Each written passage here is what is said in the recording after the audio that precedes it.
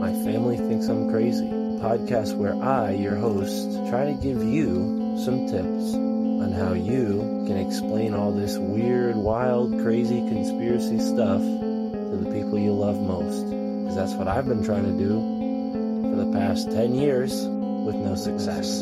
I've been telling everybody that our government is shady, but every time I do, my family thinks I'm crazy. The hollow earth, UFOs, aliens invading, fluoride in the water, they swear skies daily. When I talk about these things, they think I'm crazy. There's no escaping anymore the evil that we're facing. Illuminati mind control, they're sacrificing babies. The end of days, but anyways, my family thinks I'm crazy. What, they don't want to listen to you? No, they don't want to listen. They don't want to hear it. They're just like, oh, here we go, Mark.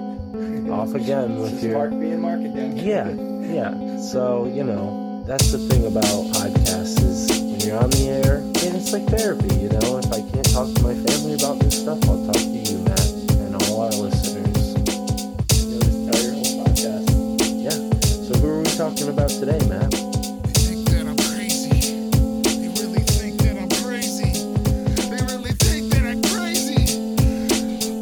My family thinks that I'm crazy.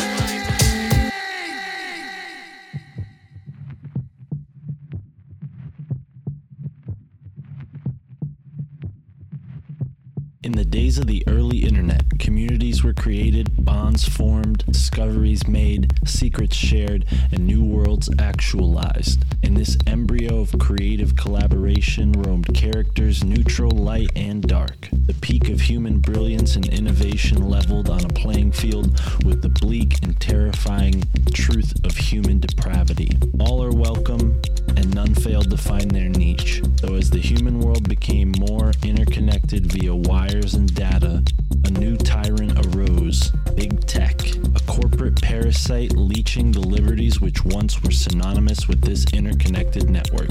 But fear not, listeners. Today's guest is working on combating manipulative algorithms, deceptive disclaimers, shadow bans, and censorship with Minds.com.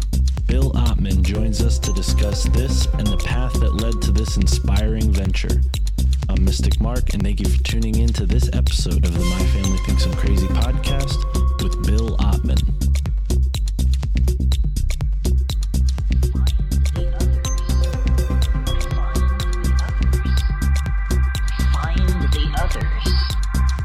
Find the others. The fringe is where you get the best and worst ideas.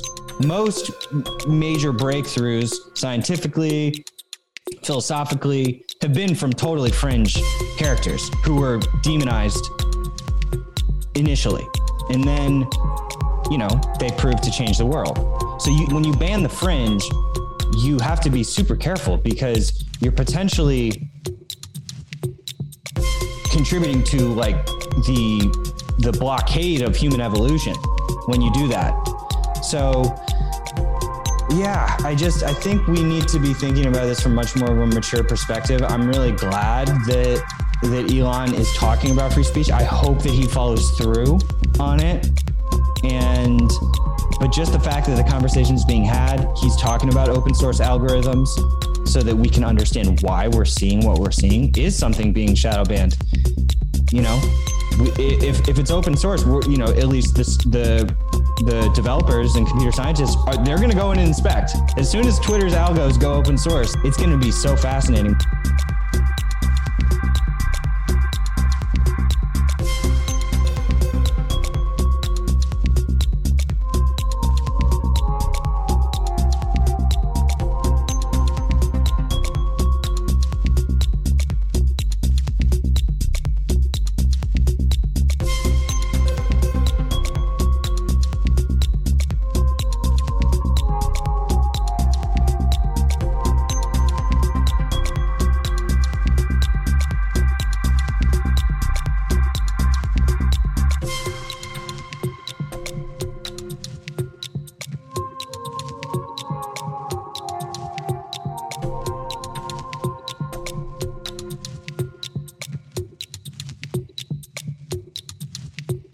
My name's Bill. I'm the founder, CEO at Minds, minds.com, minds.com. Sometimes people think it's mine that you It's one of those funny words, but there is a form of mining that we do with crypto, which we can get into later. But anyway, so we're a open source social network focused on internet freedom. We're trying to elevate global dialogue through internet freedom. And, what that really includes is transparency with the code, algorithms, privacy, having everything be end-to-end encrypted. We don't want access to people's private information or private conversations. That's just weird. I don't know why big tech wants to do that. We have a whole reward system with crypto, and we do revenue sharing with cash as well. And we are really trying to amplify creators' voices as opposed to suppress. I think that with all of the sketchy algorithms these days, no one knows if they're being shadow banned, what's going on behind the scenes.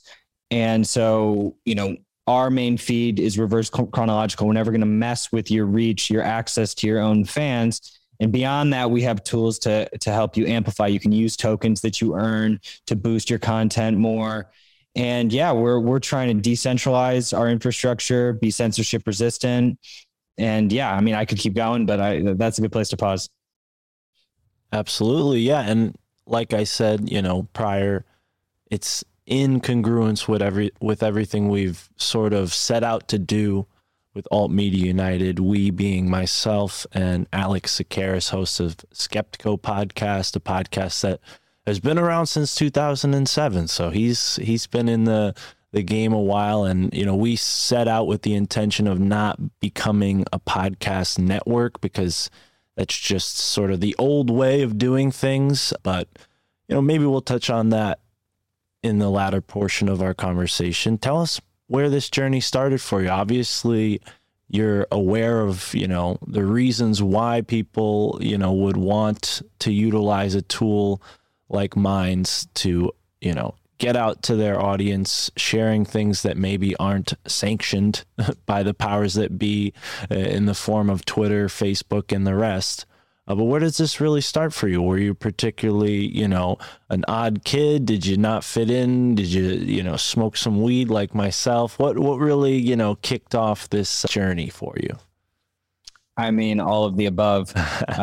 I guess I always had a gut feeling from the beginning that there needed to be a network that was just fully uncensored, at least as much as possible within the law.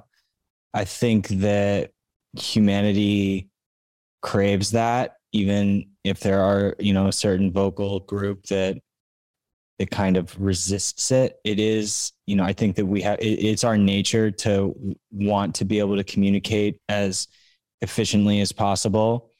And, the internet, I realized early on, is sort of split. You've got kind of these big tech networks that are super locked down and corporatized. And then you kind of have the open source internet, more the cypherpunk world, where everything is open source, encrypted. People really care about speech and security. And, those are honestly the principles that the internet was really created in. In the early stage of the internet, things actually were quite decentralized. Like, a lot of people would host their own email servers. That was kind of like standard. You almost had to, because we didn't have these like Web 2.0 monolithic silos where everybody was kind of using their service. Like, people would run a server, and that was not uncommon. I mean, the internet was way smaller than back then. So it wasn't like as if every family was hosting their own email server, but that's just sort of how it was set up from the beginning. And then we went to Web 2, which I'm not even saying was all bad. Like, there's a lot of positive change that came through Twitter, Facebook, Google, but it's just become so corrupted. And, even from the start, it was never like none of them were ever fully free speech environments, though they were way better probably a decade ago than they are now. And so now what I think the world is realizing is that, the user needs to be in control. The user needs sovereign system to protect themselves and their livelihoods, to be honest. I mean, the fact that you can just get banned on a whim for saying some random word on a social network, and then, your whole income your whole audience is potentially down the drain. I mean, that's terrifying. That's not the world that we want to live in. So, I mean, yeah. And then in terms of the media aspects, like things are incredibly polarized. You know, no one knows what to think. You've got these tribal political ideologies, you know, jamming propaganda down your throat everywhere you look. And, you know, we had millions of followers on Facebook and whatnot. The organic reach just crashed. And we witnessed firsthand really by posting a lot of content from like independent media that Facebook was really targeting independent media, anti-authoritarian groups, not just on the right, but on the left as well. A lot of like progressive truth focused groups were getting banned on Facebook as well. And because I don't think truth isn't political. The fact that it's become political is so sad. The fact that the word truther is like a pejorative term is like a sick thing. I mean, that's like something that Orwell would write. Like, well, and it's like I heard a buddy say this to me. Somebody said, "What are you, a truther?" But he said some kind of comment, and he's like, "As opposed to what? A liar?" It's like, what are we suggesting here? And you're right, it is very Orwellian. It's very doublethink. But I think podcasting, particularly the flavor of podcasting that I engage in, where we have an RSS feed that's hosted by somebody that I pay. I trust this provider. I think there's somebody who's not gonna censor my podcast. Obviously I'm in touch with podcasters who are way past that. They're hosting their podcast themselves, right? And I think that harkens back to what you're describing, where people hosted their own email server. But,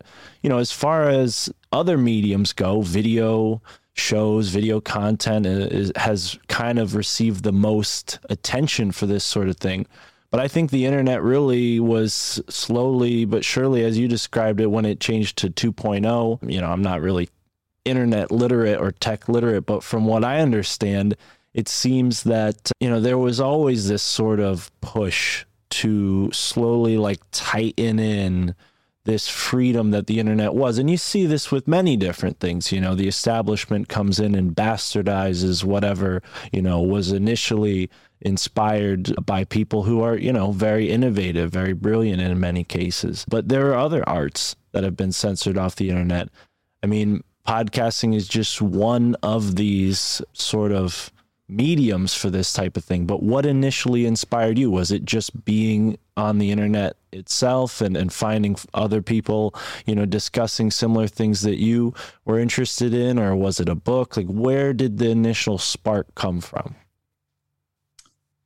I mean, I've always been really obsessed with this idea of kind of voting with your dollars, but not like voting with your dollars, but more so voting with your attention and energy. I mean, even like back in the day, I went to UVM, University of Vermont, and I really got into this, into like local food, local economies. And, there's kind of this big food transparency movement. And we were actually holding events, which we called Gathering of the Minds, way back in the day. Like before we had an app or anything, we were doing these live events, these forums / festivals. So we would get a bunch of bands together, but also like do these forums, bringing in professors, students, and talking about issues at the school or in the town. And like in one instance, we were talking about how UVM was invested in all these weapons manufacturers. And honestly, this is kind of not widely known, but most universities have these just ruthless stock portfolios where they're invested in just like the nastiest corporations you could ever imagine. And it's like, how does that make any sense? Like why does, UVM, who is talking about green energy and like sustainability, like meanwhile they're invested in like McDonald's, Walmart, Raytheon, General Dynamics, like all these weapons manufacturers. It's like, why is our tuition money going here? And so ultimately we got the university to divest from a bunch of weapons manufacturers. And so and that's not like Minds doesn't take stances. Like, it's a platform for people to organize whatever they want to organize. So it's, and I know that the boycott thing can kind of it can turn into a little bit mobbish. Like, we see that happening with actually a lot of the deplatforming. So, like, sometimes you'll see these mobs like going after people's advertisers because they said a certain thing. And I think that can be dangerous, but I do definitely support the idea of like, look, the apps you use, that is what is creating the power structure of the internet. Like, if you want alternative media, you have to support alternative media. You have to watch alternative media. You have to listen to their podcasts, go to their websites, support the apps that are enabling that information to flow freely. A lot of people love to complain about big corporations and big tech, but they're just doing it like only on Twitter and Facebook and YouTube. And it's just like, okay, I understand you do kind of have to be there in a certain regard, and it is helping get the word out, but like creating that balance in your own actions, whether it's like whatever it's supporting, whatever it is that you care about, like putting your energy into there and not just like complaining about it.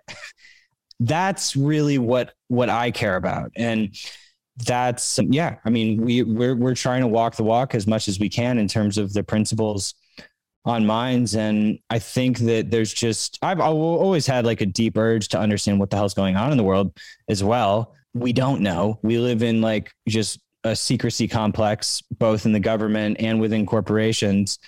And I think the open source philosophy really sort of pervades, like, I want it to pervade both. Like, I want open source government. I want to know all the classified information. I want to know all like the sketchy stuff that they're like, purge it. That's what's going to give the country faith in the system, is if there's, transparency. Like, you can't even have informed speech if you don't know what is going on. If you don't to me, freedom of information is actually more of a foundational sort of precept to everything than freedom of speech. Because like, if you're not aware of the information of what's going on in any given system, the words that are coming out of your mouth are totally ignorant.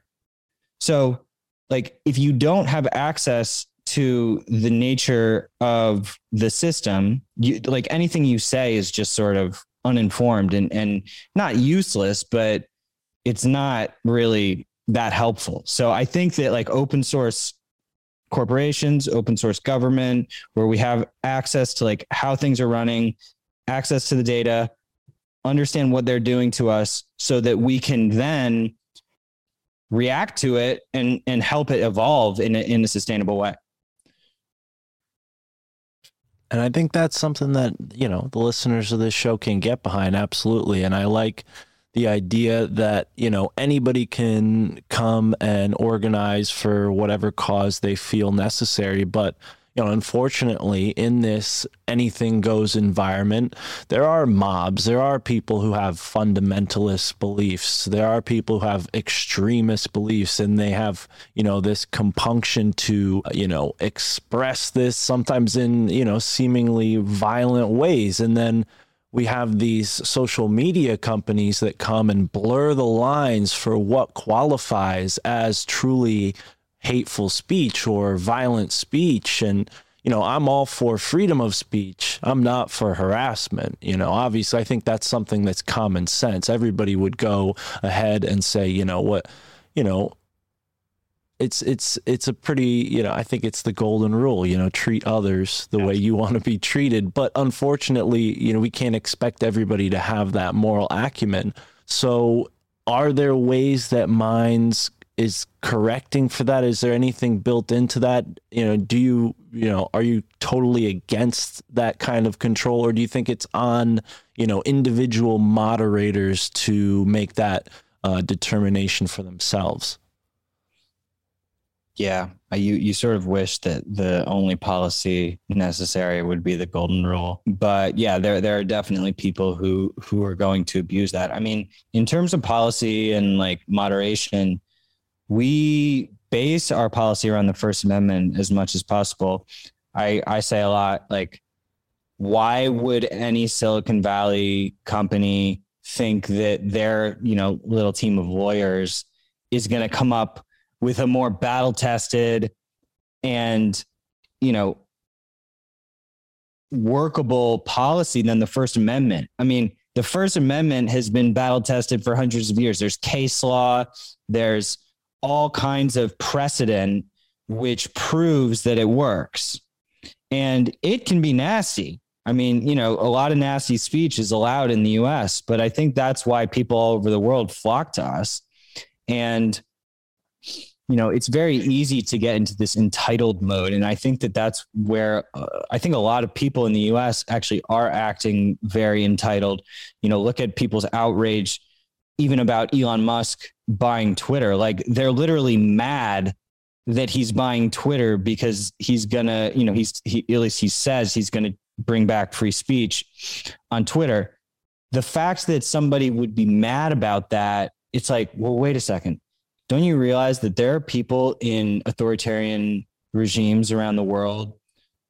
We've even had a lot of these users come to mind from Thailand, Vietnam, where they would give anything to be able to live in a free society with free speech, or even to just be able to speak on a platform that has free speech. The idea that you would have a right and then willingly give it up because, people are offended by certain words, like, that's a very arrogant philosophy to have, to have something that people all over the world would do anything for. And then you just want to throw it away because you think that bad words cause harm.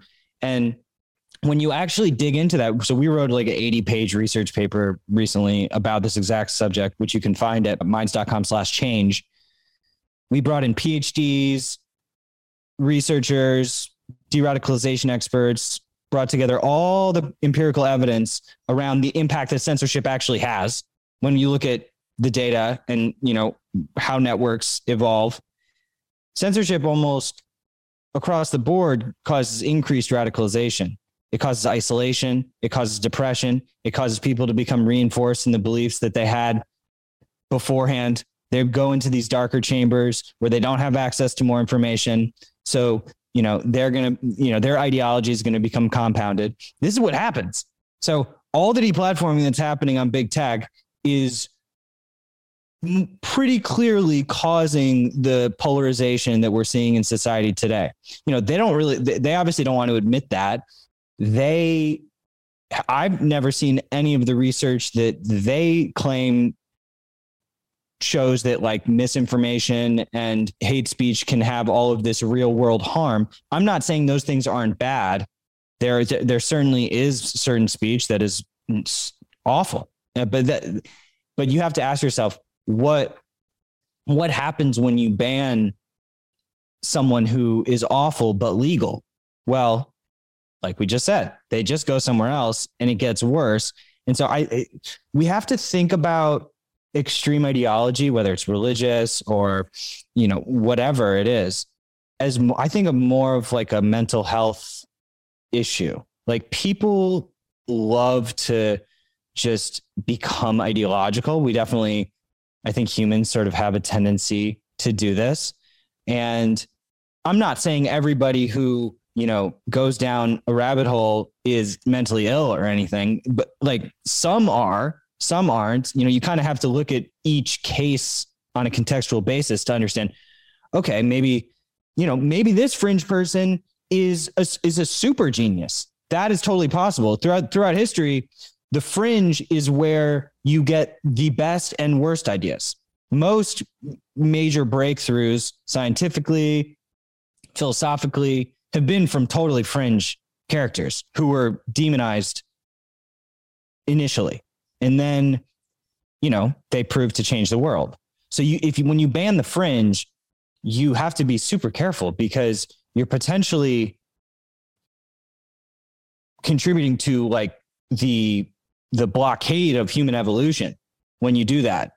So yeah, I think we need to be thinking about this from much more of a mature perspective. I'm really glad that that Elon is talking about free speech. I hope that he follows through on it. But just the fact that the conversation is being had, he's talking about open source algorithms so that we can understand why we're seeing what we're seeing is something being shadow banned. You know, if it's open source, we're, you know, at least the developers and computer scientists they're going to go in and inspect as soon as Twitter's algos go open source. Like it's going to be so fascinating, man, because the thing, and it'll also be very interesting what they open source if they do, because on GitHub or GitLab, which are kind of where developers build code for anyone who doesn't know, they also have what's called a version history. So you could see like this exists for Twitter. Like there's a whole version history of all the changes they made to the algorithms and code over the years. So it's in the code if they've done shady stuff. And, you know, it's honestly hilarious that it's happening. I can't believe it.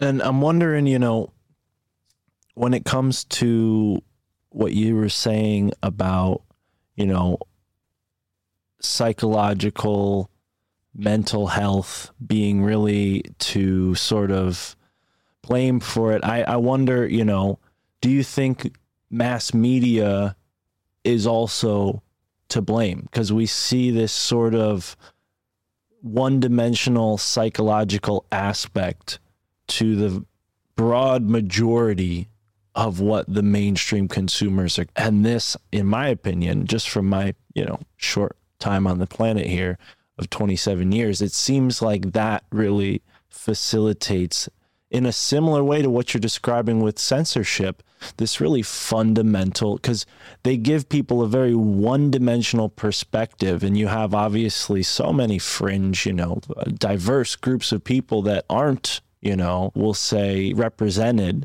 And this creates an atmosphere where, yeah, these sorts of things maybe are pushed to an extreme in a way that, you know, overlaps and ends up hurting other people. But do you think that there's an aspect of, you know, mass media manipulation going on the internet level with characters like Elon Musk, with players like, you know, Twitter and whatever the guy's name is there and all the rest, Zuckerberg and so on? Oh, yeah. I mean, look, I'm definitely not saying like trust Elon Musk. I think, you know, he is absolutely like part of the elite. However, I do feel like he is divergent in terms of his just in terms of like looking what he says and what he does compared to many others. I mean, he is trying to build sustainable energy. He is, you know, trying to go to Mars. He is, you know, he literally is an internet troll. Like he posts like memes that you would see out of your friend from like, who's like a shit poster. Like he is a shit poster. That's just he likes memes. That's to have the richest man in the world be doing that is not to be underestimated. Like all of the pressures that are on him to not do that are so immense, but he's still doing it. So, you know, I've never met the guy. I don't think that he is perfect by any stretch. I'm sure that there's shady shit that he's been involved in, but I mean, in terms of mass media, like absolutely, they're completely trying to engineer ideology. They're not approaching media in a good faith, critical thinking perspective. They're not trying to teach their viewers how to think. They're completely political. I mean, CNN is basically seems like an arm of the government. I mean, you know, they're basically stenographers of the government as opposed to, you know, actually trying to combat the government. And, you know, I think that Fox is pretty bad too. I think Fox is probably like a little bit better, but that ebbs and flows with the time. I mean, you know, there's no, right. They're certainly not going as far as you wish they would. Now, yeah, and you know, that's old media. I'm wondering, and I'm with you there 100%. I'm wondering how much of that, you know, what we see with CNN, how much of that is now going on the internet? I mean, we have Bezos, another, incredibly rich person who owns Amazon. Amazon's creating a podcast app they have now. They do all sorts of, different things connecting to the culture. They're clearly a big influence on what people see or don't see, or at least keeping track of it. I mean, they have those talking boxes in everyone's home now at this point. Dude, CNN is a gnat. They are nothing. They have no audience anymore. They, and even like comparatively to, big tech, Fox, MSNBC, CBS, AB, all the alphabet media companies, like they have no power. They have no technology. They are at the whims of big tech, because big tech is where people consume that media. No one's going, like barely anybody is going to CNN.com. I mean, like, but how much of that cyberpunk internet freedom that you described initially is really alive with big tech? It really feels like just this sort of same, playbook of, the titans of industry 100 years ago. They just changed corporations. They changed the medium through which they express their greed, That's for sure. No, I do not think that any of the big tech sites are encompassing like original cypherpunk values. Hopefully Twitter will get better, but there's no reason to trust that. And you want to diversify anyway. So yeah, I mean, I think that there's a lot of smart people that work for these companies that are basically, just sold out, and they just got offered so much money, and it's sad. I mean, but the good news is that, alternative social media, alternative media, independent really is exploding. I mean, there's no contest anymore. Like independent media is mainstream now. It's not like people who still like, it's like we have to stop even calling legacy media mainstream, because it's just over. They've lost. It's all a joke now. They still happen to have like channels on TV, but if you look at their viewership, it's just like their viewership is like the same as like a medium-sized YouTuber. It's not. It's nothing. Like this podcast, we get about 3,000 downloads per episode lately. Is that about, what the average TV show gets? I think I saw this chart. Rogan posted it. By the way, thank you to everybody who's listening. I love the fact that you're here. Thank you. And check out Minds while you're at it. You could probably check it out from your mobile browser, because I know most of you are listening to this on your phone. But go ahead. Do you have a statistic on how abysmal it is, what the gap looks like? Because I agree. I think, the market is showing it too. I mean, you have all these platforms that are jumping up now to, take the place of what used to be as simple as like turning on a cable box in your on your television set in your home, and you just had what you had. Now people have an abundance of ways to connect with millions of different varieties of content. Not all of it is to our liking. Some of it's just mundane and really, the opposite of what our culture should have. But, it is what it is. It's freedom of human expression. So here's, this is what was posted. So I'll just read it. So this is the Q3 2021 media ratings by Nielsen and Spotify are the sources. So Rogan has 11 million viewers per show. Tucker, 3.24 million. The Five, 2.98. Hannity, 2.94. Fox primetime average, 2.37. Ingram, Angle, 2.35. Rachel Maddow, 2.2. MSNBC 1.27, CNN 0.82. So CNN is getting 820,000 per show, which so Rogan is literally 10 to 12 times bigger than CNN. That's ridiculous. Yeah, absolutely. I think that we've gotten 10% of what CNN has on our There you best go, man. episode. On the rise, on the rise. It's only gonna keep growing. CNN's I gonna love keep it. The thing is that it's just shocking to me that they don't reverse course and start to do what people clearly like, which is just be real and, not clearly censor yourself, not clearly have some shady agendas. And because they could start getting real, but they just don't. And, you can, and I think that that's what fuels conspiracy, and it rightfully so. I mean, if it's so brutally obvious that all you have to do to have people watch you is just be real and clearly and not be political tribals, it's not that hard, but they just keep trying to pull people into their tribe. And it's really like pathetic to watch. I don't know. It's like, it's just like a dying animal that like doesn't want to let go. Now, where do you go when it comes to conspiracy? Because when I see conspiracy, I'm looking at a subject from, multiple years of seeing the evolution, at least, from my perspective, again, not that long on the planet, but there is a, huge variety of disagreeing ideologies within conspiracy itself. And that's not even really a term that I would, consider meaning really anything at all.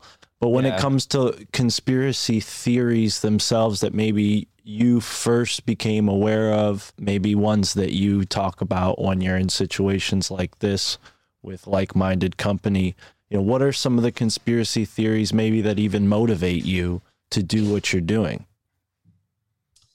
I think that just seeing how few sort of holding companies own like all like the corporations, there's kind of that viral meme that goes around that just shows like all the logos of all of the major brands and how they're just sort of owned by so few. I think that is just, I don't even know the validity of some of those charts. I think that they probably are real. And so regardless of anything, like that just seems dangerous for there to be so much centralization of power and information. But I mean, for me, I don't know. Obviously, what I feel is the most critical conspiracy that I like the most, that I research the most, has to be extraterrestrials and UFOs. I think that is just so relevant to everybody. Because it's answering the question, like, why are we here? What is actually going on? What is the current state of the world? What is the current state of the technology that we have? Are these things government drones, or are these things not government drones, or are they some sort of natural phenomena? Like there's just no transparency about it. And so this is why it's totally justified for, no matter how crazy the conspiracy theory is, it's totally justified for it to exist, because the burden should be on the people who have information that they're not sharing. Even in, with all these recent disclosures with like the Tic Tac UFO and the Pentagon releasing all these new videos, it's like they created this new department, and, Chris Mellon, who I don't know if people are aware of, he's like he's an insider intelligence guy who's been doing a bunch of interviews. He's very knowledgeable about what's going on. And he wrote this piece in The Hill about the overclassification of a lot of the new information. It's just like the classified information complex is so severe that, even after this wave of disclosures, they're still kind of retracting into their old ways, and they're just kind of refusing to be fully transparent about the research that they're doing.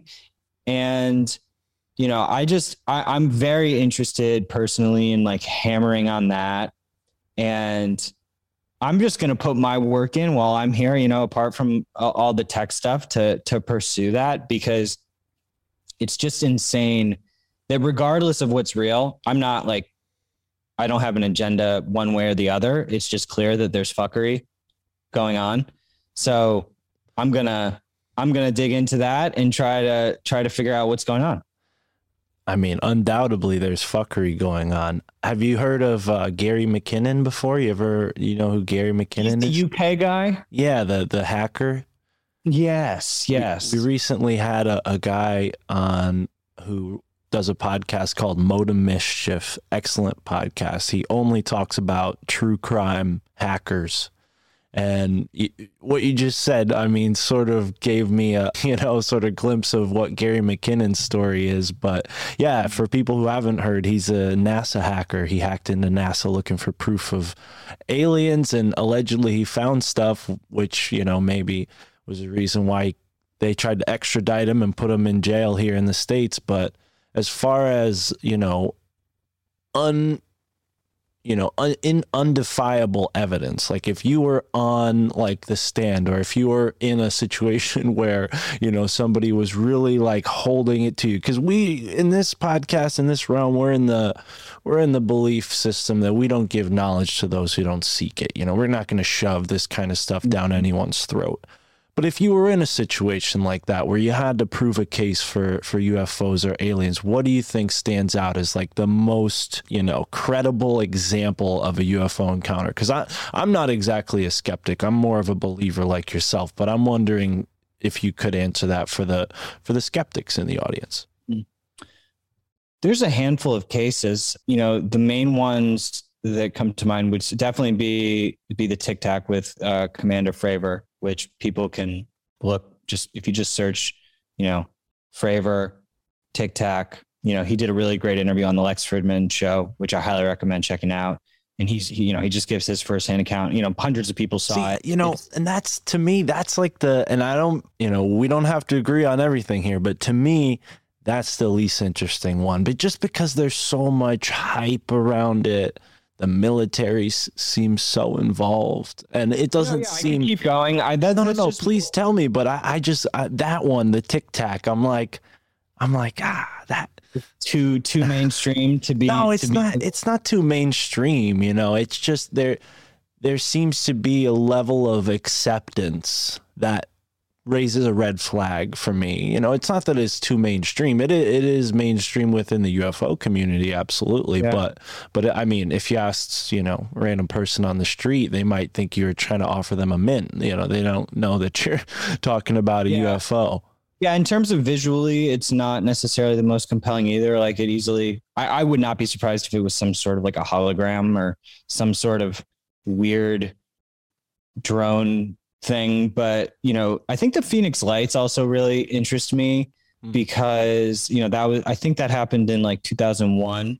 I want to say over Phoenix there was this giant triangular craft that was hovering over the city, and there's like pretty clear video footage of it. Like you can clearly see an object, huge. And the day after, the governor, Fife Symington, now completely says that he thinks it was extraterrestrial. And, the day after, they kind of did this mockery where Fife Symington walked into this press conference wearing this alien suit and was sort of trying to make a big joke about it. But then he later basically said that was a big mistake, and that, he absolutely thinks, that's even going further than I would necessarily go, but like he saw it. So I more so just think that it's a clear case of like thousands of people saw it. It's happening. What is going on? Why aren't we getting more information about this? What is it's just, there's just no statements really. I forget what the Air Force statement was, but that's a really good one. I don't know. What's your favorite? Well, when it comes to, firsts, I think those are usually important. And the Betty and Barney Hill case is a favorite. And you mentioned being at UVM, which that happened not too far away. A lot of people set their sights on, the American Southwest when they think of UFOs, but New Hampshire actually, as a matter of fact, has had equal amount of, strange strange occurrences like that. And I'm sure you know Vermont and New Hampshire are pretty much the same state. I mean, the border between them, there's towns all along that river, you know, it's like that's where the majority of the action is. But it's interesting, you know, like the Betty and Barney Hill case, because they, you know, they didn't really need the attention, and they also, like, you know, had a compelling story that never changed. I could be missing some details, but that one always stood out to me. You know, the fact that they were abducted for seemingly no reason. You know, they were out on the road. They saw a light and they really shocked them. They pulled over, and next thing they know, you know, they're missing, I don't know, 2 days of time, something like that. A day of time or several hours. And I mean, there are numerous cases. I've had Ryan Bledsoe on the podcast. His father had a pretty outstanding case of a UFO encounter, which they now think of as more of like an interdimensional being. And that kind of begs the question I should pose to you, which is like, when you think about this in a speculative, philosophical way, do you think aliens are flesh and blood, nuts and bolts, or do you think they're maybe phasing through some kind of portal? Do you think they're maybe like just here in the same sense that maybe biblical people saw angels and whatnot? You know, there's the Rendlesham Forest incident where, you know, that craft landed and You get the binary code. Yeah, and they and didn't some of them get radiation poisoning? I'm pretty sure. And they sort of, you know, in terms of like the materials used, they thought that there seemed to be some sort of like, honestly, I'm first of all, I'm not an expert on any of this. I'm just sort of that's fine. Dork about it, but like I think that they were implying some sort of consciousness correlation, and I think a lot of people have mentioned that they sort of think that there's some interdimensional correlation with these craft. I honestly don't know, but it does make sense. Like, you know, nuts and bolts moving across the universe seems unlikely. I mean, it's just so far to go. And I'm not saying that, I mean, I think that the estimates on like what it would take Starship to get to Mars were, I want to say like a couple years. And so that's with that level of combustion technology. You know, I don't know. I honestly, there's this film called The Phenomenon, which is pretty good, which is by James O'Keefe, not James O'Keefe. That's the Veritas guy. I think his name is also James something. But anyway, they interviewed like Harry Reid, who died recently, but at the end of his life, he was very like outspoken about UFO disclosure. Harry Reid, the politician, for people to know, there's a crazy interview of him right before he died, sort of explaining how important he thinks it is that this information comes out. And then they go through a bunch of really high profile cases. There's that town, was it in South Africa, where all the students witnessed the craft out there. They all drew pictures of it and stuff. And they all, like, a lot of them still remember it, and they interview the teachers and everything. And so I think like just the sheer magnitude of cases, like you only, you know, of all the thousands of cases, you don't like only one has to be valid, which is just a crazy thing to think about. I mean, that's what are the chances higher that all of them are BS, or that one out of just the multitude of cases has validity to it? I don't know. I mean, and then you get into the people who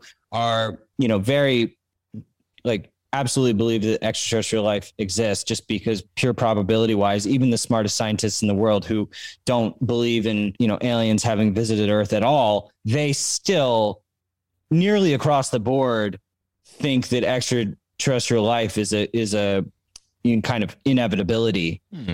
Yeah. And I think universe. Yeah. Yeah. I think it would be silly as a global species for us to think that this was a closed system and it all somehow just happened here by itself. But yeah, I think a lot of scientists, take that materialist sense of like, yeah, it's undoubtedly, a probability, right, to them. Whether they have proof of that, no, they could just tell you the statistics and all that. But you mentioned something that I want to circle back to, which is like the idea, and, maybe this is a belief of yours, in which case I'd love to hear more about why you feel this way.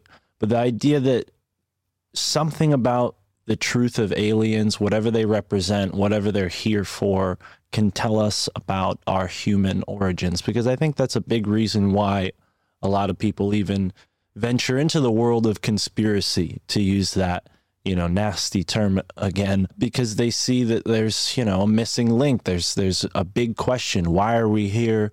Who are we? And there aren't a lot of people, providing satisfying answers for that question. So, what makes you think that aliens might have a sort of key to maybe the origins of humanity? And if I'm saying too much, if that's not what you believe, then feel free to disagree. I don't want to, preempt you to say something. Yeah, I mean, it's all speculation, but I think that the correlation between a lot of sightings at nuclear facilities is sort of indicative potentially of, them wanting to communicate to us that, this is really sketchy territory, and that we need to really kind of be more conscious of what we're doing on the planet. And I mean, obviously, if we met aliens, we would understand that there is some sort of like genetic pattern in the universe that is pervasive, and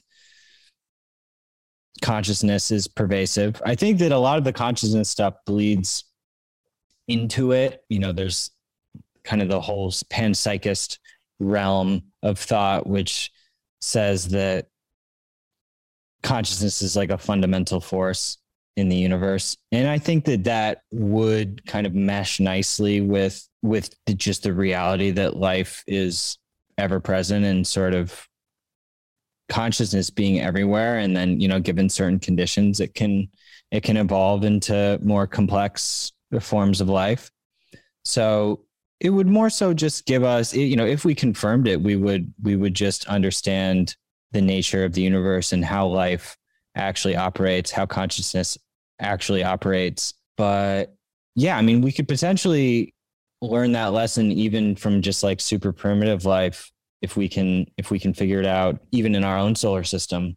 But also, go ahead. Well, I was going to say, when you say primitive life, I mean, I know you mentioned in the Calendly notes that you're versed in psychedelics, allegedly. We don't need to give away your resume, what you've done exactly, if you don't want to. But I've used mushrooms and acid, and I think that something about mushrooms connects us to a primordial force. And, this is an original thought. Many great writers and thinkers have written this down and spoken about this before. But do you think that, is that what you're referring to when you say primitive life, like understanding primitive life, this on a consciousness level?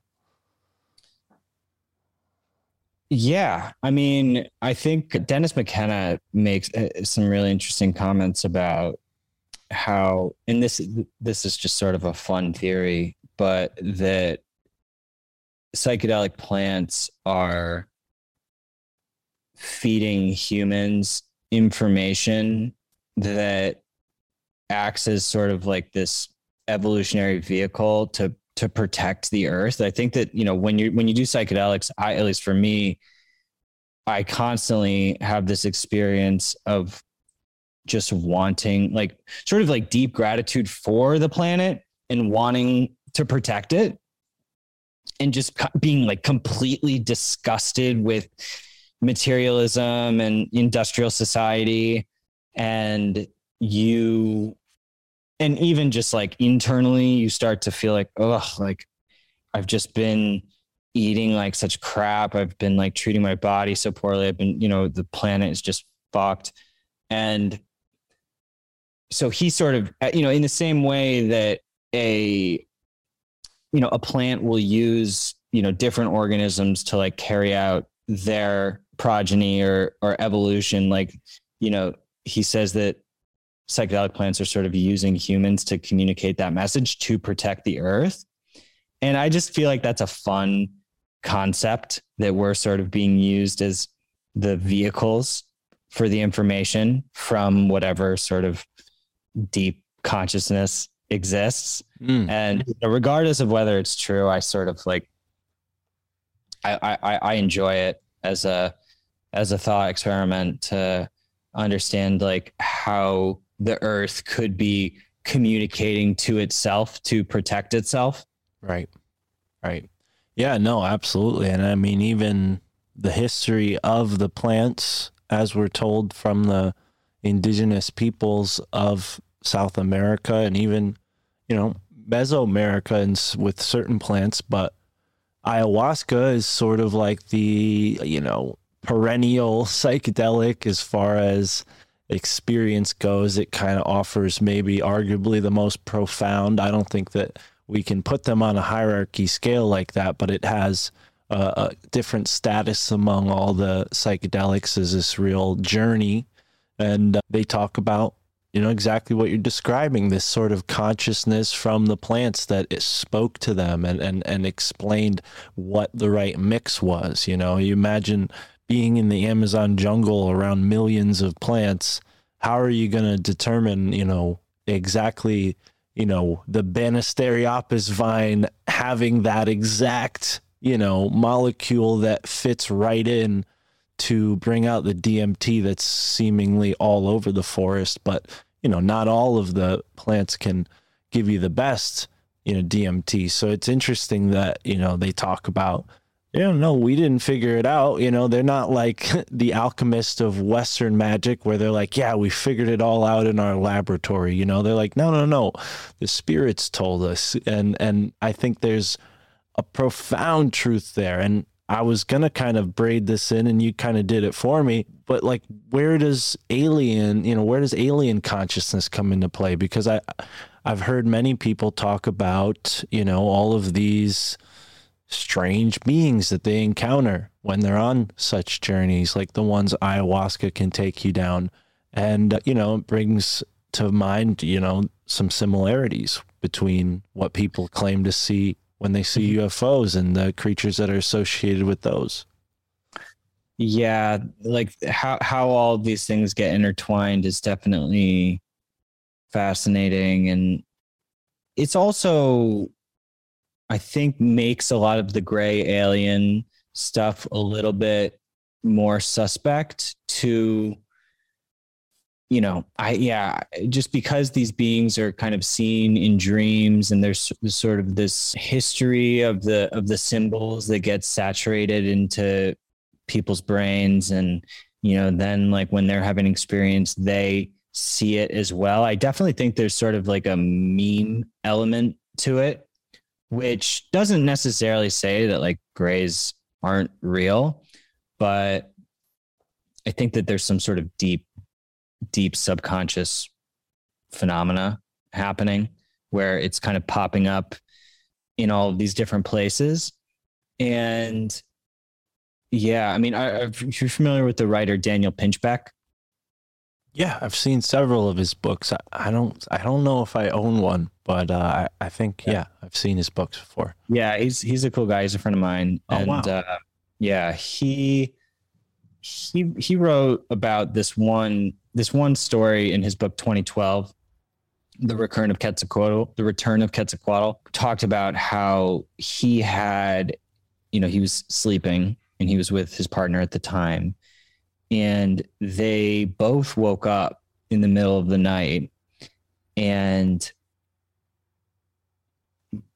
he basically had just had a dream about like walking up to this group of aliens, and the alien came up to him and just put his hand into Daniel's mouth, or his finger into his mouth, like some weird shit. And then after that happened, he woke up and his partner put her finger into his mouth. And so just like they were like having the same dream or something. And it was just like this cross pollination of thoughts happening, and just pointing to some crazy synchronicity and, potentially, shared consciousness idea. And all of that stuff is great. There's actually a really good documentary called Surviving Death on Netflix right now. I highly recommend it. They go through some of the best cases of near-death experiences, consciousness after like cardiac arrest. They go through reincarnation, like the most ridiculous stories of reincarnation where like these kids, their parents are just like, these kids are like 4 and just telling all these stories about how they died in a plane crash. And like, this was their co-pilot and like, this was their ship that they lived on. The dad then goes on this research project, verifies all the information. And, it's just like all these different cases of it happened to such an insane degree of accuracy where these kids are just like spewing this information that they would never have otherwise. There's actually a whole department at UVA called the Department of, I think, Perceptual Studies, where this guy, Dr. Ian Stevenson, who's dead now, but he was like one of the premier researchers on reincarnation. He would travel the whole world and document all of these tales from like India and, cultures everywhere, basically gathering anecdotal evidence of these types of patterns emerging. And yeah, and the Leslie Kean, who's actually a huge UFO researcher, is in the Surviving Death documentary as well. But I recommend it. I think it's really well done. Some of the medium stuff is a little bit more sketchy. I don't know. There's clearly some, because this whole world is sort of, it has a lot of people who I think are manipulators too. I think there's a lot of people in the conspiracy world who, find a niche. They, pretend they're channeling information. Maybe they think they're channeling for all we know. I have no idea. David Wilcock. Oh, David Wilcock. Don't get me started. I honestly, I never really encountered his material outside of seeing his name on books at various bookshops, but many guests have brought him up, and you're not the first person to bring this subject up. And yeah, it's strange how many fraudsters there are talking about secret space program this, secret space program that, and brings a lot of suspicion to the whole UFO topic altogether. I mean, especially when you look at how implicated the military is throughout the whole conversation. Who are you going to trust? You discussed earlier wanting to defund the, weapons manufacturers, and I kudo that. I agree. I don't think there should be war on the planet. I don't think universities that are expressing things about the environment and political and social change should then also, behind the cover of a stock, portfolio, invest in these interests that are absolutely not. I mean, let's remind the audience, the military is the number one polluter on the planet. You described the UFOs that go and disarm nuclear missiles. There's a clear conscious energy here on the planet, and this isn't a hippy dippy concept. I don't believe that our Earth is fragile. If anything, we're more at risk to be swallowed up by her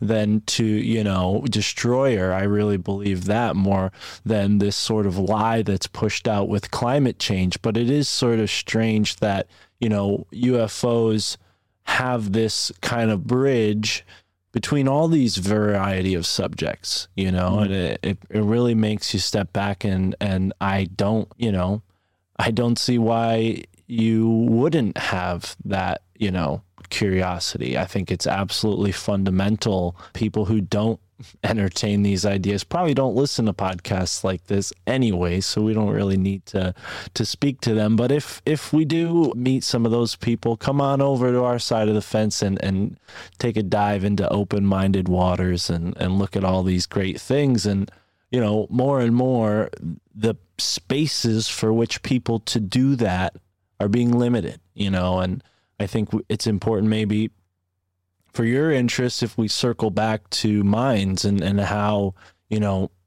people are coming together in new ways on the internet, and there needs to be new people like yourself and what you're, standing in front of here with Minds, to offer a platform for people to do that sort of thing. Yeah. I mean, look, our goal is to elevate global dialogue. I think that people get into this frame of mind where they feel like attached to their opinions, and ultimately we just got to get to a place where people can hold simultaneous opposing views, and not even hold views, just sort of have views, but don't hold on to them. They're just they're passing, they're constantly updating. Don't become attached to your thoughts. And in the same way, when you're scrolling through your social media feed, why are you trying to attach some post you saw to your personality? Just let it flow by. You're going to be happier. And, I think earlier on in the convo, I don't know if we were live yet, but you were talking about how with your parents, you sort of wish that you hadn't come on so strong early on. And I have a very similar experience. Though they ultimately did become pretty open-minded, I think more so just because they saw what I was doing with Minds and ended up just spending more time on Minds, and that ultimately just caused them to open up. But it's totally true and such a waste of time to try to convince people of anything. It psychologically, it sort of gets into the deplatforming psychology. When you try to force someone to think or ban them for, because you thought something wrong, it causes this reaction where even if you want to believe, even if you would be open to a conspiracy that someone is telling you, if they're just thirsty for your attention and trying to ram it down your throat, it just will not be absorbed.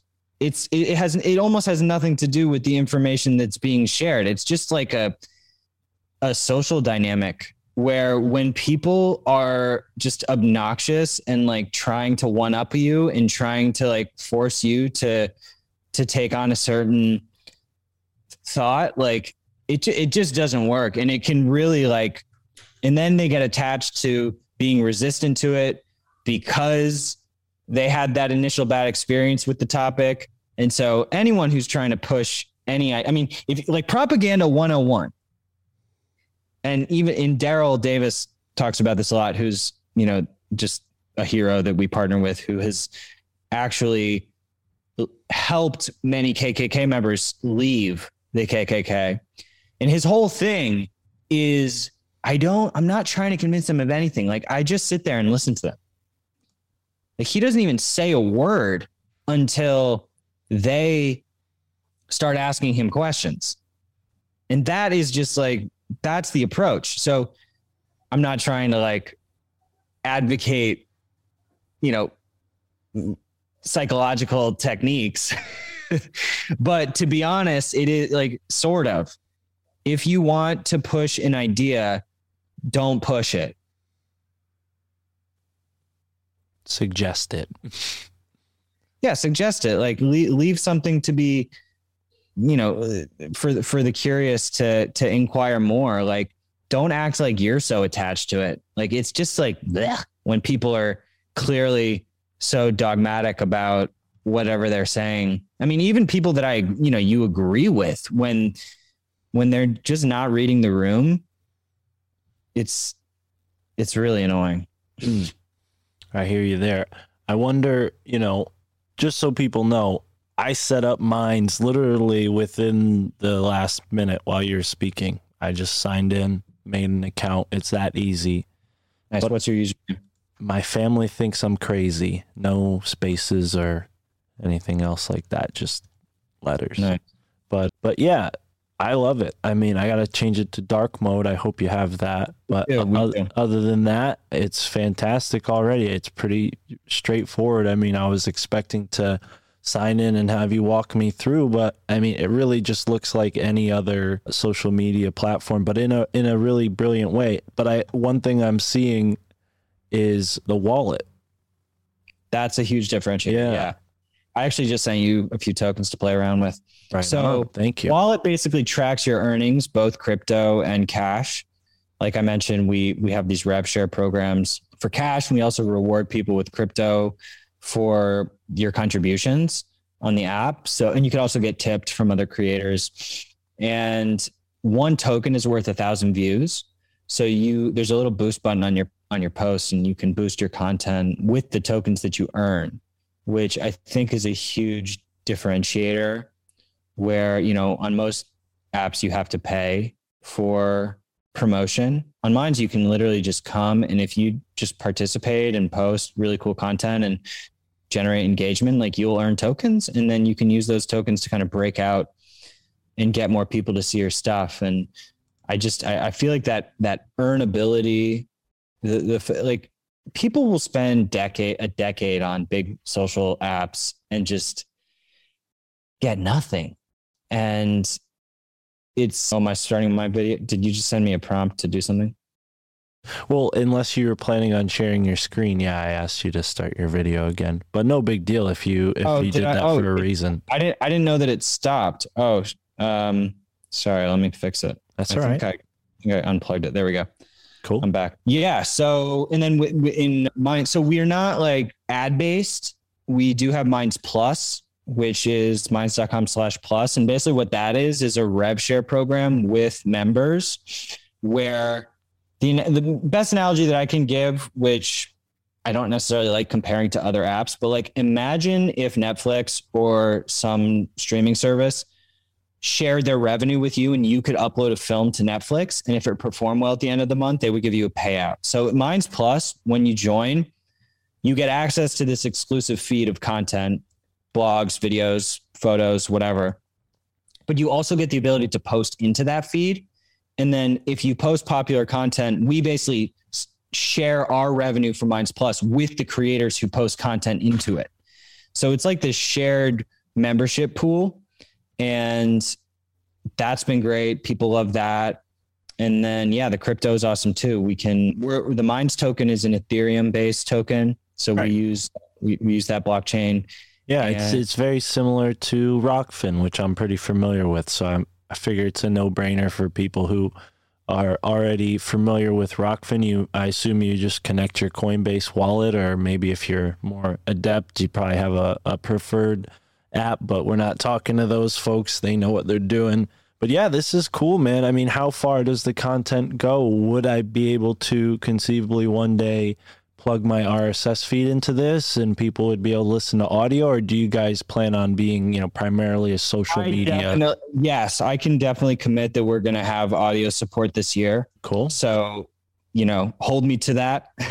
Cool. We'll follow up. Well, yeah, I think audio is so essential. We do support video now, and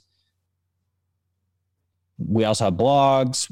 And the reason I brought that up is because a big issue I see with the podcast community, and it's not really an issue because it's part of the decentralized nature of what we're engaging, is that there's only one or two platforms that people can listen to podcasts on and then comment. I think Podcast Addict, which I like to use, recently added this feature, but it's sort of what makes YouTube really popular. And I notice my audio content, which YouTube now censors by putting a gray screen instead of the photo that I choose, the thumbnail that I worked hard on. They just put a gray screen over it. But despite that, people still listen to YouTube audio, and I imagine that most of those people are on their desktop.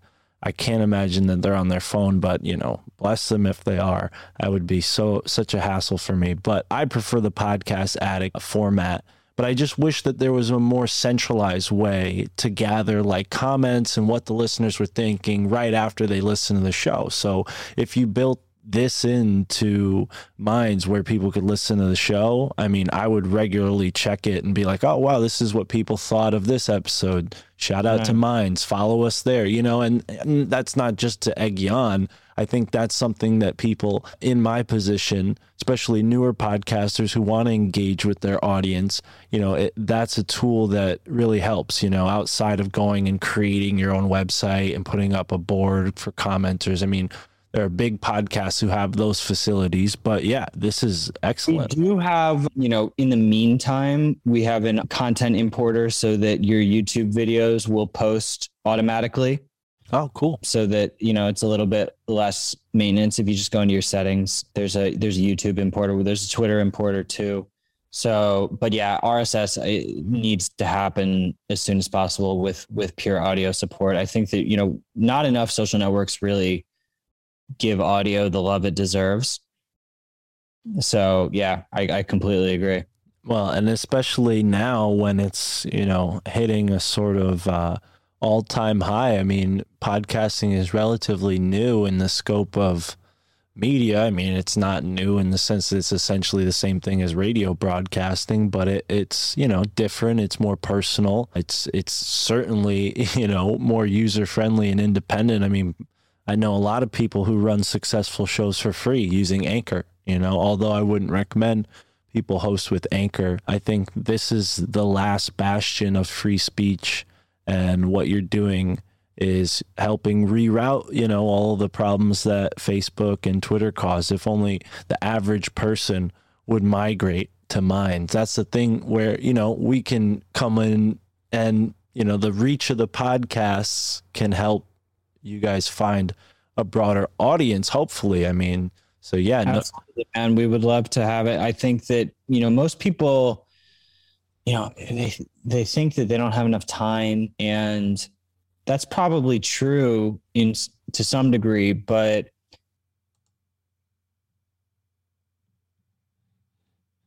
you have to understand that a very small amount of energy gives massive impact when it comes to new technology. So being willing to just give a little bit of energy, you know, the phones, the apps that are on your phone that you check every day, like when you click on an app, like that matters. Like you're giving them energy. So it's not to say like, don't give big tech apps energy. You know, some of them have value and they're not going to just go away. But if you want to see the internet transform, then you have to put some of those taps into podcasting apps, into alternative social networks, into like, don't use Safari browser. Don't use Chrome, you know, use Brave, use Firefox, like use browser, like, and it's just not clear enough to people that like they're like, what? Like, it's just a browser. Like what? I don't care. Like, but it does matter. Like you could so easily, rather than giving Apple or Google all of that energy, you know, suddenly you're giving privacy focused open source apps energy, and it's literally doing exactly the same thing. So it's such an easy swap or an easy supplement where you can just pop in and like suddenly you just gave them another, you know, listener on the podcast or another active user on the app. Like that is the kind of stuff that builds on itself and has massive impact. So I think, yeah, that's my recommendation. Just ease into it. Don't overthink it. You know, you don't have to go cold turkey or anything. Right on. Well, Bill, I think that makes a lot of sense, man. And I think a lot of people out there listening, you know, take it upon yourself right now, make a difference in your life. Because I'll tell you what, when I started listening to podcasts and I started, you know, getting outside of Spotify and getting outside of all these big mainstream platforms, I found original, authentic content, which, you know, inspired me to get into it myself. So yeah, I mean, this is awesome. This is what the internet needs more of. Is there anything you want to wrap up with? Any message you want to leave the audience with, you know, before we close up here? And Obviously, we want them to get to minds.com. Like I said, super easy. Made an account while we were talking. Not a big deal. Thanks, man. Thanks for having me. I really enjoyed talking to you. We have mobile apps too. If you go to minds.com/mobile, you can download those. Hit me up. I'm at Ottman, OTTMAN on Minds. So, definitely hit me up. Let me know what you think. And yeah, let's keep rocking, man. Look forward to doing it again sometime. Right on. Well, Bill, thank you so much for being here. Thank you for sharing your thoughts with us. And thank you for doing what you do with Minds. Like I said, it's a resource that we need, and we need more stuff like this on the internet. Keep it free, keep it open. And with that, folks, thank you for listening, and enjoy the moment wherever you are in the now.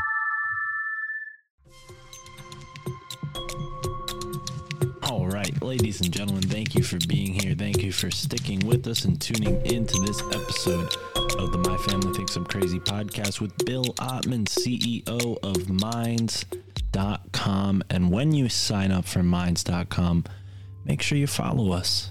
I haven't posted anything there yet, but this episode will be out Wednesday, which is a day away from when I'm recording this. So in the meantime, I'll put some stuff there. And speaking of interesting content that you can only find in certain places, we've got a Rockfin where we put all of the video interviews, the video versions of the interview rather. So you can go there and check out the video version of this episode if you need to. You already listened this far, so what's the point? We also have a Patreon. Patreon is the best place to support the show. You get a spirit animal name, you become a part of the family. We do monthly meetups. You get a spirit animal name, and you hear your spirit animal name in a new segment of the Patreon, where it's just me sharing with you what I've been researching that week, going through my browser history, telling you the things that have fascinated me, maybe the little odds and ends that don't make their way into a full interview. You'll find that there. I also have been playing around with some stuff that you're about to hear before this interview or before this episode is over. I look for free archived content, lectures and things like that, audiobooks, and then I take free music and I mix it up together. So you can hear right now a psychedelic take on A Beginner's Guide to Stoicism, something to that degree. I don't know how listenable it is, but it's some really wild, weird music mixed with a guy fully narrating 5 chapters of a book about Stoicism, which, shout out to Juan Ayala. He inspired me to even look into it, and I listened to some of the book and thought it was cool. So I thought, why not combine 2 things that I like and give the Patreons some bonus content. It's like a psychedelic library of Alexandria, and you're about to hear Terence McKenna with some music mixed in the background. Let me know what you think, and if you really like it, sign up on the Patreon. You'll find more stuff there. You'll also find the Illuminati Confirmed bonus show. We do an additional episode for every free episode of Illuminati Confirmed. There is a Patreon only bonus episode that you can check out if you support the show. So far we have way more Patreon shows than we do actual episodes, and you even get some early releases, some interviews that will be coming out this month, interviews with guys like Michael Wan and Alex Stein, to name a few, Andre Mighty. So we've got a lot of cool interviews coming down the pike. We've got a lot of great stuff in store. Speaking of great stuff, it's spring. The weather's warming up. It's a good time to buy a new t-shirt. Go over to the merch store, the My Family Thinks I'm Crazy merch store. You can find it at myfamilythinksimcrazy.com. Go to the menu, click store, click merch. It's all very obvious. You'll find it. And if you use the promo code SUMMER, you get $3 off anything you pick. And the t-shirts are not pricey. You don't have to pay $30, $40 for some cool stuff. The prices are pretty low. I try to keep it between $20 and $30. At that rate, I make about half of what you're paying. The other half goes to Teespring. So who knows? Maybe one day when we're a Big Shot Podcast, we'll have our own merch and it'll be 100% profit. But until then, we got Teespring. It's a good way to get some cool merch to you guys. And I've ordered a couple shirts from the Teespring store. I enjoy wearing them. They're comfortable. They're basically the same thing you find with any other t-shirt. Hanes, they got all kinds of, it's just, Hanes t-shirts, the classic design, and then they have some softer ones if you're into that. But me, I like the classic look, the classic feel. So I designed a bunch of cool t-shirts. Go check them out. We also have some professional artists who have helped out and lended their skill. If you're an artist, if you're a musician, get in touch with me. I appreciate all the messages. I'm going through my emails. I'll definitely get back to you if you already sent an email. But yeah, if you have some talent that you think you can contribute to the show, that is always welcome. Adam Curry always says you can contribute your time, talent, or your treasure to his podcast. And we kind of, graciously stole that from them. I don't think they would mind at all. And that's kind of what you're doing already. You're giving us your time by listening this far into the episode, making it to my rambling rant here, and you get rewarded. You get rewarded with some Terence McKenna stuff that, it's out there. It's on YouTube, but not always do you get a curated content. That's what I want to do. I want to bring some more curated content to you guys. Best way to do that is through the Patreon. And so we'll give you a little teaser for that. Hit us up on Telegram. We got a nice community on Telegram, about 400 people. It was cool on 420. We had exactly 420 people in the Telegram. Look at that. That's odd. But anyways, not that anybody celebrates 420 anymore. I mean, come on, we're adults. But here we are. My Family Thinks I'm Crazy podcast. Outro. Great episode with Bill Ottman. Some technical stuff. You got to get on Minds. You got to get away from the major platforms.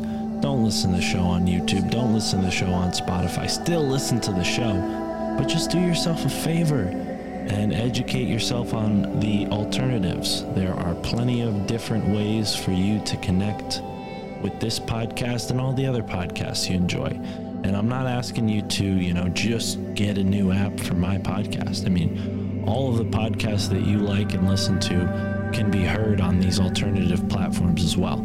So go check it out. If you're on Spotify and all that already, I get it. I appreciate you. I respect you for listening to the show wherever you find it.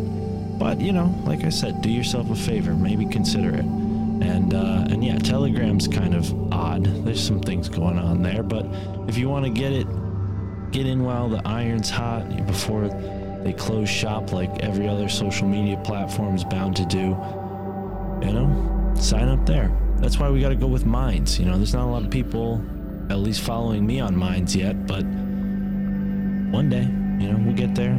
Float, we've had a Float account for a long time. You can go on Float, Flote. That's a social media app that's alternative to the mainstream ones.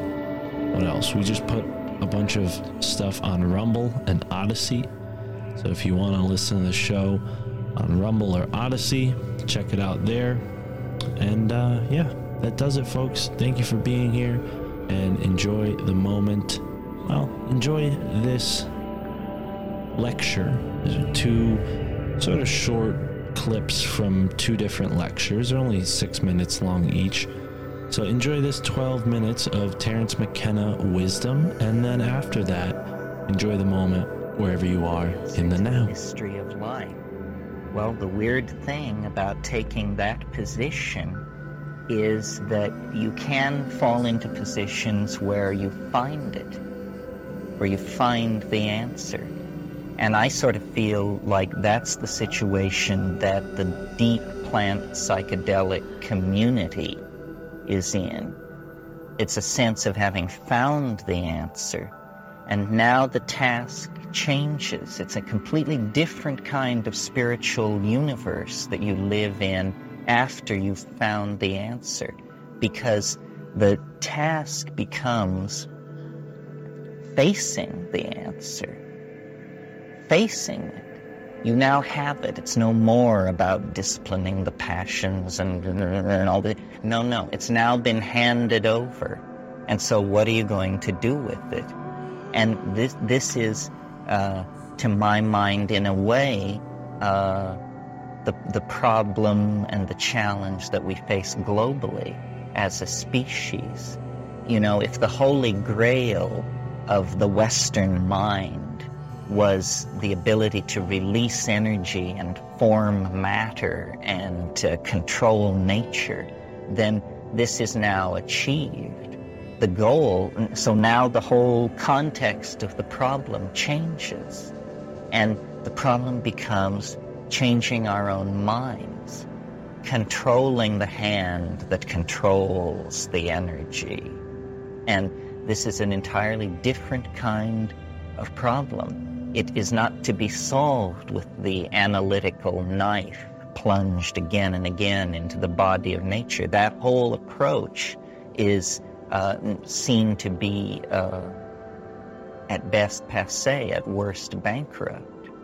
So instead, it's about trying to edge up close to nature and feeling as individuals and as a society very peculiar about this.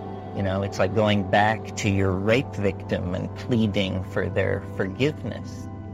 And yet, as I've tried to make sense of these psychedelic experiences, first in a general way, saying, you know, what are these molecules for? Or is that a proper question to ask? What are they doing for the plant? What are they doing for me? As I've tried to come to terms with what this might all be about, I've come more and more back to the notion that it all lies in the plant, that our peculiar restlessness, which in modern circumstances has evolved into a rapacious appetite for addictive substances of all sorts, our peculiar inappropriateness in all contexts. So we are not quite simply complex mammals. We are certainly not angels, and we just seem to occupy a very uncomfortable place in the hierarchy of creation. I think this has to do with the fact that we are the traumatized inheritors of a dysfunctional relationship, a relationship that grew dysfunctional in the last 15 to 25,000 years. And what we call history is the fall out of a dynamic, here and now, feeling-toned relationship with our environment and into, you know, this anticipation of the future, worry about the past, basically ego. And I recently spoke in New York, and New York is a very nuts and bolts kind of town. And people there took issue with the notion that all of our problems can be boiled down to a single problem. If you trace the thread of every screw-up back into the maze, it all comes back to a single issue, which is excess of ego. We all have excess of ego. And our entire situation, legalistic, psychological, religious, everything is about this, that it doesn't work. It's maladaptive, and yet we have it. And why do we have it? If it's maladaptive, if it doesn't promote human values, then how in the hell did it get started, and what is it that's maintaining and sustaining it? Well, this is what I want to talk about over the course of the weekend. When I pushed the analysis of what the psychedelic experience meant to the limits, I was surprised to discover that it left the domain of my personal relationship to the mystery. You know, what is it? What does it want from me? What is it trying to say? All that had to also make room for another issue, which is there's a political issue here. I think most people in this room, most people who have had the psychedelic experience will agree that the most profound, the most open-hearted, the most moving moments of their lives, some of them have been tied in with those experiences. But we seem unable or unwilling or afraid to extrapolate that conclusion to the notion that this is a general panacea for society, because we cannot conceive that that the solution to a spiritual dilemma could lie in matter. In other words, we ourselves have been infected by the inside-outside matter-spirit dichotomies of the dominator culture. But the notion that man, notice the gender thrust here, the notion that man could somehow bootstrap himself to Godhead without reference to nature seems to me highly peculiar and simply nothing more than an expression of hubris, pride, a belief, that we can do it our way and alone.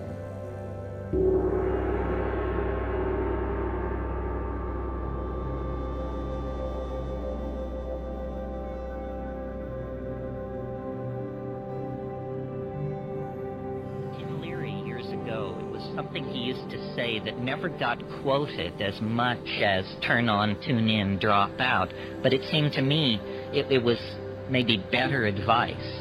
And he used to say, find the others. Find the others. Well, if you're a gay kid in Fargo, North Dakota, if you're a mescaline enthusiast in Winnipeg, if you're a student of alchemy in Moose Jaw, community is pretty much out of reach for you. Well, it was until the coming of the internet. And the internet introduces everybody, no matter how weird, no matter how marginalized, no matter how peculiar, to the fact that there are others like you. There are others like you. Find the others. Make common cause. Realize that it's the deals you cut and the friends you make that determine where you're going to be standing when the flash hits. I mean, that's just obvious. And you see, the cultural game is a game of uniformitarianism. Cultural myths are that we are all alike. We Americans, each created equal. I mean, if you can believe that at an operational level, then I have some bridges I would like to sell you. It's a necessary truth to do political business, but it is not the truth. The truth is that you are not created equal with yourself from day to day. Leave alone any comparison with anybody else. You are not the person you were yesterday, nor the person you will be next week. What is an observation like that? What shadow does it cast in a world of all people are created equal? These are clashes of operating systems. There's an axiom in one, all created equal, and an axiom in the other, each divergent. These things can't be parsed. They can't be brought together. So culture plays a game of simplification. If you can make people think alike, they will buy alike, they will worship alike, and if, politics demands it, they will kill alike. So the uniformitarian agenda of culture is not an agenda friendly to you or to me or to any other individual. And if you start out from that point of view, you will soon realize that culture is not your friend. Now, this is not exactly PC to say, what with everybody running around recovering their Latvian roots and their Irishness and their this, their whatever. Culture is not your friend. If you define yourself as a member of a group, of any group, know that that is a gross simplification, and that everything about you that is interesting and unique is betrayed by defining yourself in that way. Most racism is practiced by people of the race that they are making racial judgments about. White people have far more racial opinions about white people than any other racial group, because that's where they spend their time. These gross simplifications betray humanity, betray uniqueness, make sane politics impossible. What we have to do is get back to the reality of the flesh, the reality of the individual identity. This is how we come packaged. A race, that's an abstraction. These days you have to have 3 years of genetics under your belt to give a satisfactory definition of the word if we're really going to go to the math on it. I mean, it's an abstraction of modern science. It's a notion so far removed from anything you and I come in contact with that we should just junk it. What we need to celebrate is the individual. Have you not noticed, I certainly have, that every historical change you can think of, in fact, any change you can think of, forget about human beings, any change in any system that you can think of is always ultimately traceable to one unit in the system undergoing a phase state change of some sort. There are no group decisions. Those things come later. The genius of creativity and of initiation of activity always lies with the individual. And it's very interesting that this is what the psychedelics address. They address us uniquely as individuals. You can sit next to somebody who drank from the same bottle you did and be perfectly confident that their experience has very little congruency with your own.